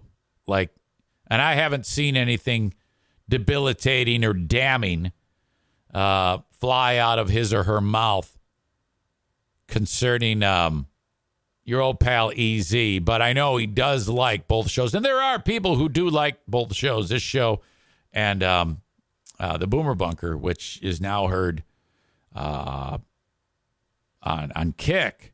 Okay. And it by the way, they're up to 14 people following the show on Kick and 52 following on Grumble. So they are off and running.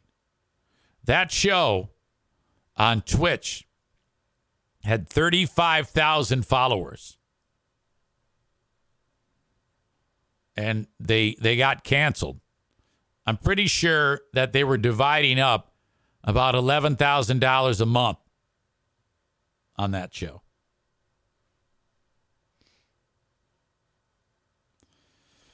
Aram says they threw me out and I never once shared any of their conversations.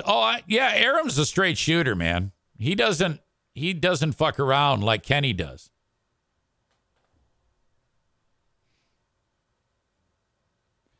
Ryan says, I think I'm going to become a bunker regular. I love watching the car crashes. Kenny says, what the fuck? I do know that one of my moles told me that the other day Bob was going off, or John, God, I get those two morons mixed up. John was going off and discussing the post-mortem of our conversation, and Kate and Bob hate it. They do not engage him about it. He's just talking, and they're not concerned at all. But then they both admit to watching our entire Fat Fuck Summit. Yeah, we watched it. But then they won't comment about it.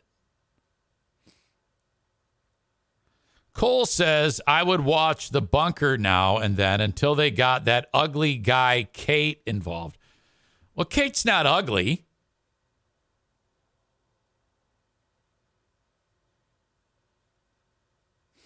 All right. Boy, we've covered a lot of ground here. Stuff that I didn't really expect to cover. Have you heard the story about Danilo Cavalcante, the guy who was picked up, the guy who murdered two people, and he escaped prison in Pennsylvania by easily escaping that wall? What I don't understand is Cavalcante, he climbed that wall, and then he had to get through razor wire. Now, if you've ever seen razor wire, it can cut your face and hands just by looking at it. It is, I don't know how it even happened. God damn. But they've interviewed Cavalcante, and he's talking about his escape. He's actually revealing it to authorities as to what he did. I'm not going to lie to you. If I was incarcerated for anything, whether I did it or not, I'm plotting my escape the day I get in there. I'm looking for anything that could be a weak point and waiting. Because if, let's say I've got a 100-year sentence, I've got time to hope that somehow I can locate a soft spot. But him getting through the razor wire alone is insane. He's telling cops now that he survived for nearly 2 weeks by stealing watermelons. By the way, I predict that as that news gets out, there's going to be some stupid radio guy who's going to take the stealing the watermelon angle of this and is going to say something that they shouldn't and get fired. With some, pardon the pun, low-hanging fruit jokes.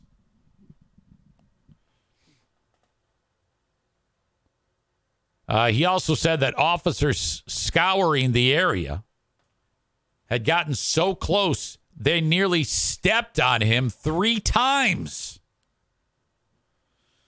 The article goes on to say about how 34-year-old Cavalcante was brutally honest after he was apprehended on Wednesday, sharing how he would even bury his poop so as to not, if they see a steaming pile of used watermelon there, they're going to be like, oh my God, what's up here?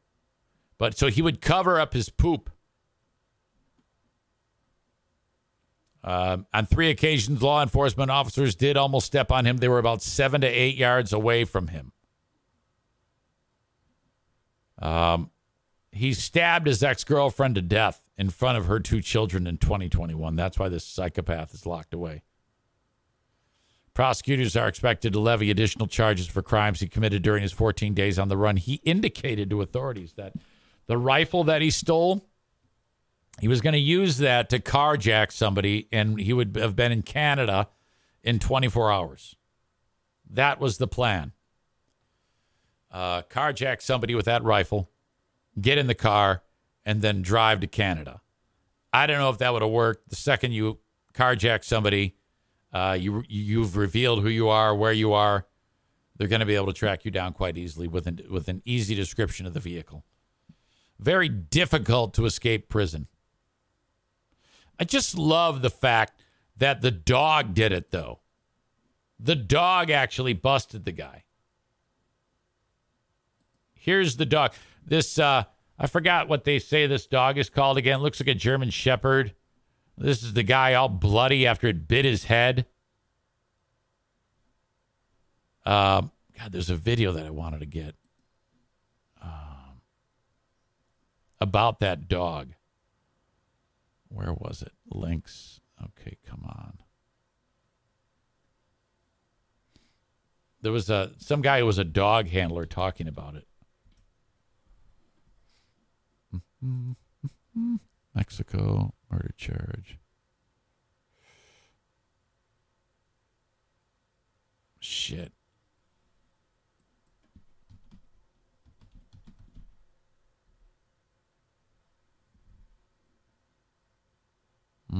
Okay, here it is.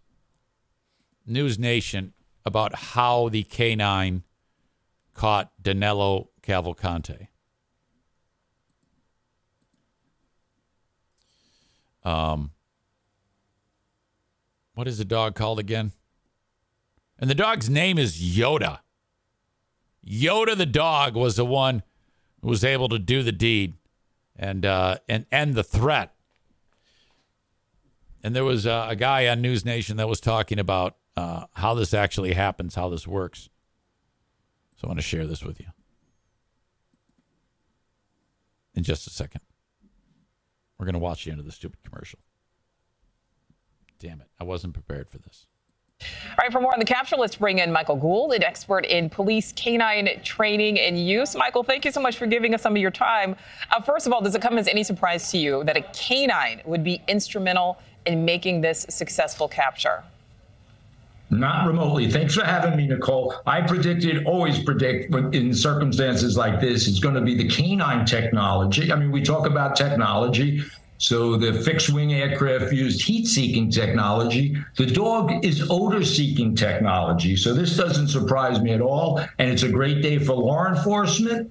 And I love people on the East Coast. Law becomes LAR. Law enforcement. How does that even happen? And it's a great marriage between high technology and dogs that are, in my mind, technology, nevertheless. Absolutely. Well, you're certainly an expert in this field, Michael. How are dogs used in situations like this, and why are they really so vital when it comes to this type of search, particularly when the terrain is so rough? We heard it constantly described as such rough terrain. Right. It's rough for humans, but if you consider it this way, Nicole, dogs are waterproof. They see at night. They have night vision. They are voice activated. So this circumstances couldn't have been more dangerous, right? You have an armed suspect, a murder, escape, heinous crime. It couldn't be more dangerous, but the dog's like playing. This is what's fun for the dog. He knows he can go bite this guy's fucking head. It's like, let's go eat some Puerto Ricans. And rather than put law enforcement at risk, the dog is capable of locating and holding, apprehending a suspect. So they tell it to go bite and hold, and it just hangs onto the guy's fucking head. By how he's trained, of course. He's working at the direction of the handler. So this was an amazing deployment. And if you look at the suspect, the injuries are not at all. So as we see this, as the guy's talking, they're walking the bad guy through the parking lot with, police all around him. He looks like he's wearing like a hospital gown, and he's shackled. They should have the dog there. Just got an eye on him, that if he even moves one muscle, it'll just bite his cock. All serious, from what I can see. He's walking. He had some blood on his face earlier. So just think about that, how lucky he is, because he certainly could have been shot. And think of how lucky the community is and law enforcement. So the dog's the hero here. There's no ifs, ands, and buts about it. Oh, yeah, I know a lot of people certainly agree with you on that. So we saw that video there of Cavalcante with, the blood running down his head. We know he suffered a bite to the head. Are the dogs usually aggressive once they have located and honed in on the suspect, or was it likely that... Yes. I don't think they're friendly. I don't think they're going up saying throw the ball. Maybe the dog was provoked in some way. No, that's a stupid question. Is she suggesting that the dog just goes there and looks at him and won't do anything until the guy pulls out a gun? Dogs are trained to what we call bite and hold. So because they're taught to bite and hold, that means the injuries associated with that usually are not significant, because the dog only has a mouth to hold. He doesn't have thumbs or hands. So we use their extraordinary clamping mechanism, 250 pounds a square inch. So in this case, of course, there's going to be minimal injuries because dogs have canine teeth. But this, as I said, if you see the suspect, there's no ripped tissues, muscle tissue ripped, there's no deep bites. So that's the only mechanism. And in this case, it's totally warranted. Absolutely. Michael, last question for you. What's the process like for training dogs when it's such an intensive search like this? We know just a few days ago, we heard from the lieutenant colonel there about a canine that had to be taken to the vet due to heat exhaustion. Right. So they are subjected to that. I worked at Ground Zero right at 9/11, and I had explosive detection dogs. And that was a problem because sometimes we get so caught up in our own activities, we don't hydrate ourselves. So we kind of forget the dog needs a rest and hydrate, and in the excitement of it. But the training program for canines is longer than the police academy for humans. Yeah, humans, they graduate when they've figured out they can just shoot the black people. It's very intensive. These scenarios are practiced day in and day out under every circumstance. As I said, rain, sleet, hail, snow, the dogs can be deployed. Unlike, for example, wasn't there a story where some black guy got pulled over or something like that, and all the other cops were gathered around, and the one guy shows up with his dog, and the black guy's got his hands over his head, and then all the other cops go, "Hey, make sure you don't deploy the dog. Don't deploy the dog." And then the cop goes, "There's a black guy, go bite him," and actually deployed the dog. Fixed-wing aircraft or other technology. So the dogs are an amazing piece of technology from my biased perception. Well, listen, they certainly are an amazing piece of technology. Canine expert Michael Gould. All right. I'm fascinated by dogs in their policing efforts. Ryan says, canines are better trained than regular beat cops. Great.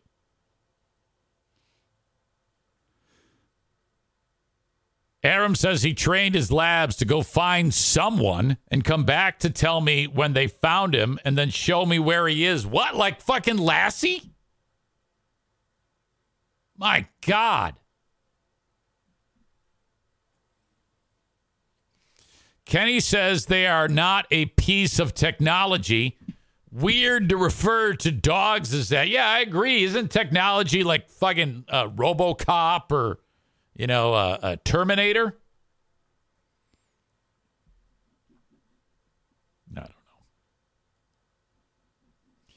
Zane's house is full of odor-seeking technology. This is true. Yeah, my dogs just want to be pet. Technology is manufactured. Come on. Well, the guy can't even say law. What do you expect? Come on now. Law enforcement. I kind of just want to go up to a person who says law enforcement. Just say, look, we need to break this down. This is English. L-A-W. That W is not an R sound. How is it that you've been trained to say law enforcement? That's right up there with axe. I see intelligent, wonderful people, men, women, saying break the law. And others saying, I'm going to axe you something. And that's not just black people. Italians do it too. New Yorkers, East Coast, law enforcement, axe you a question. I don't want to know people who say law enforcement.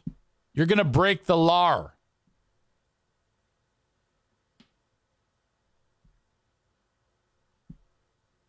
Unacceptable.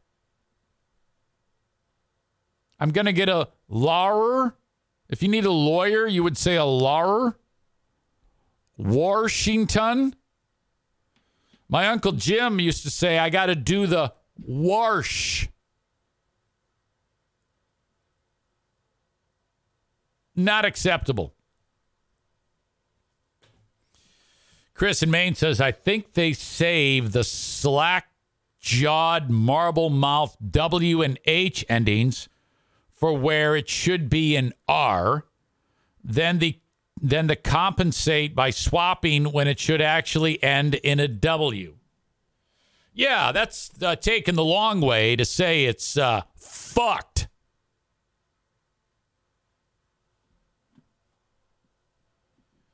Aram seems to know things. He writes, speaking like he has the definitive answer of it's a derivative of the Queen's English when we were occupied by the Redcoats. Well, stop it. When you see L-A-W, say law instead of lar, dick.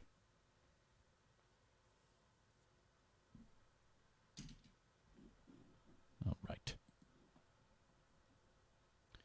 Once again, thank you to A&E Heating and Cooling. Joe Martinez, 616-516-8579. The almighty Joe.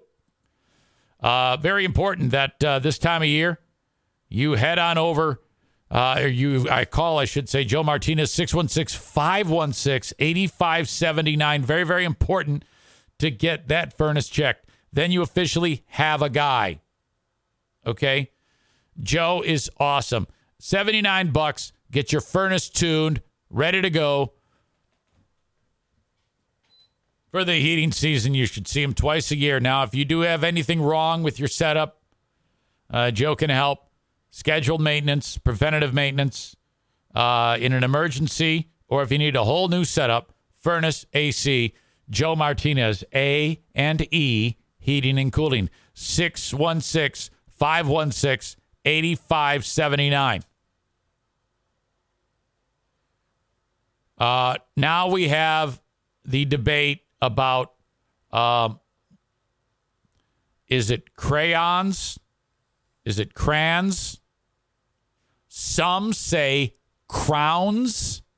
That it's debatable about crayon or crayon. I think if I'm paying attention, I would say crayon most of the time. But I have said crayons. Get your crayons. Let's color with the crayons. Crown is out. If If you're around someone that says Crown, leave that person.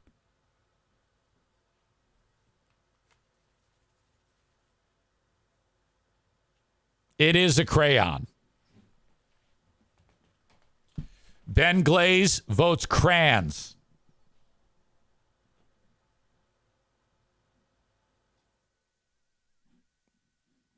It's spelled Crayons. Crayons.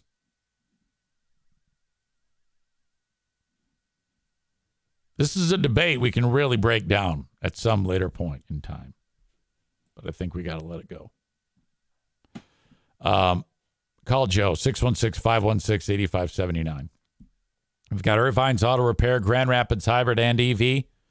The place to get your vehicles repaired, scheduled maintenance, preventative maintenance, emergency repairs. They have loaner cars for you for free while your car is getting fixed.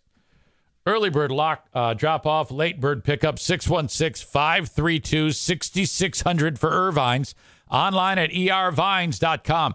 When you support the sponsors of the show continues to be free and continues to grow. Thank you very much. Do not support the former sponsors. Only support the current sponsors. I have one who's in between. Do not support dumpster divers until they actually spend money.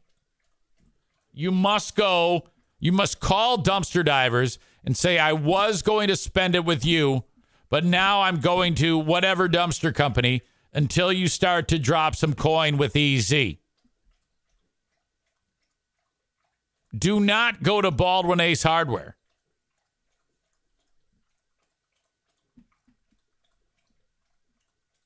Thank you to Van Dyke Mortgage, the Mario Flores Lakeshore team of Van Dyke Mortgage.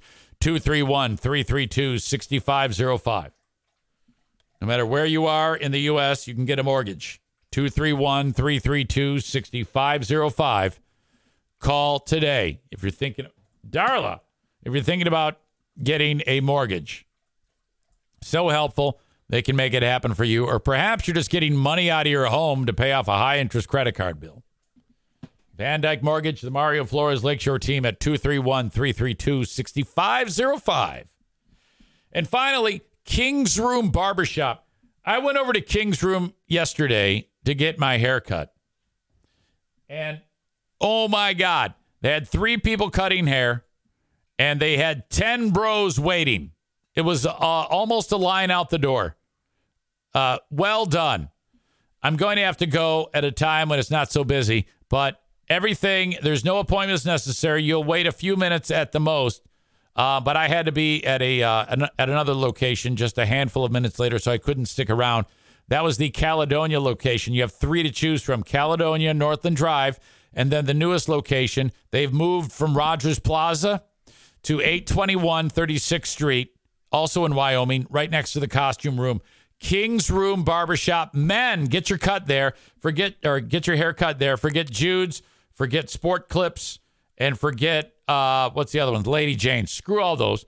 Go to King's Room Barbershop and mention my name.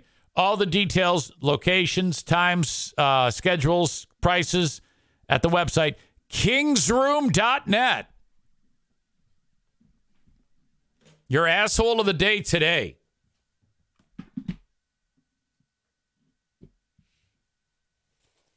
Yesterday, it was Niles Wilson. What was that about? Something to do with the police. I'm not sure.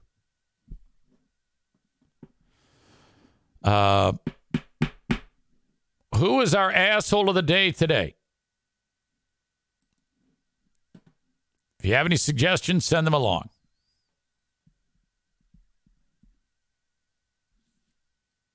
I think I know who it is. I think I know. It's not going to be Blue State Rob.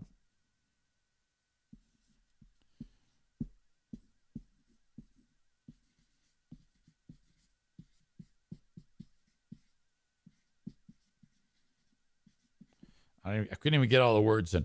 U.S. car manufacturers, fuck you. Union strong. Shut those fuckers down. There you go. That is your asshole of the day today for this, the 15th of September, 2023. I'll be back with you on Patreon. Thank you for being here, folks. Love you. Bye-bye.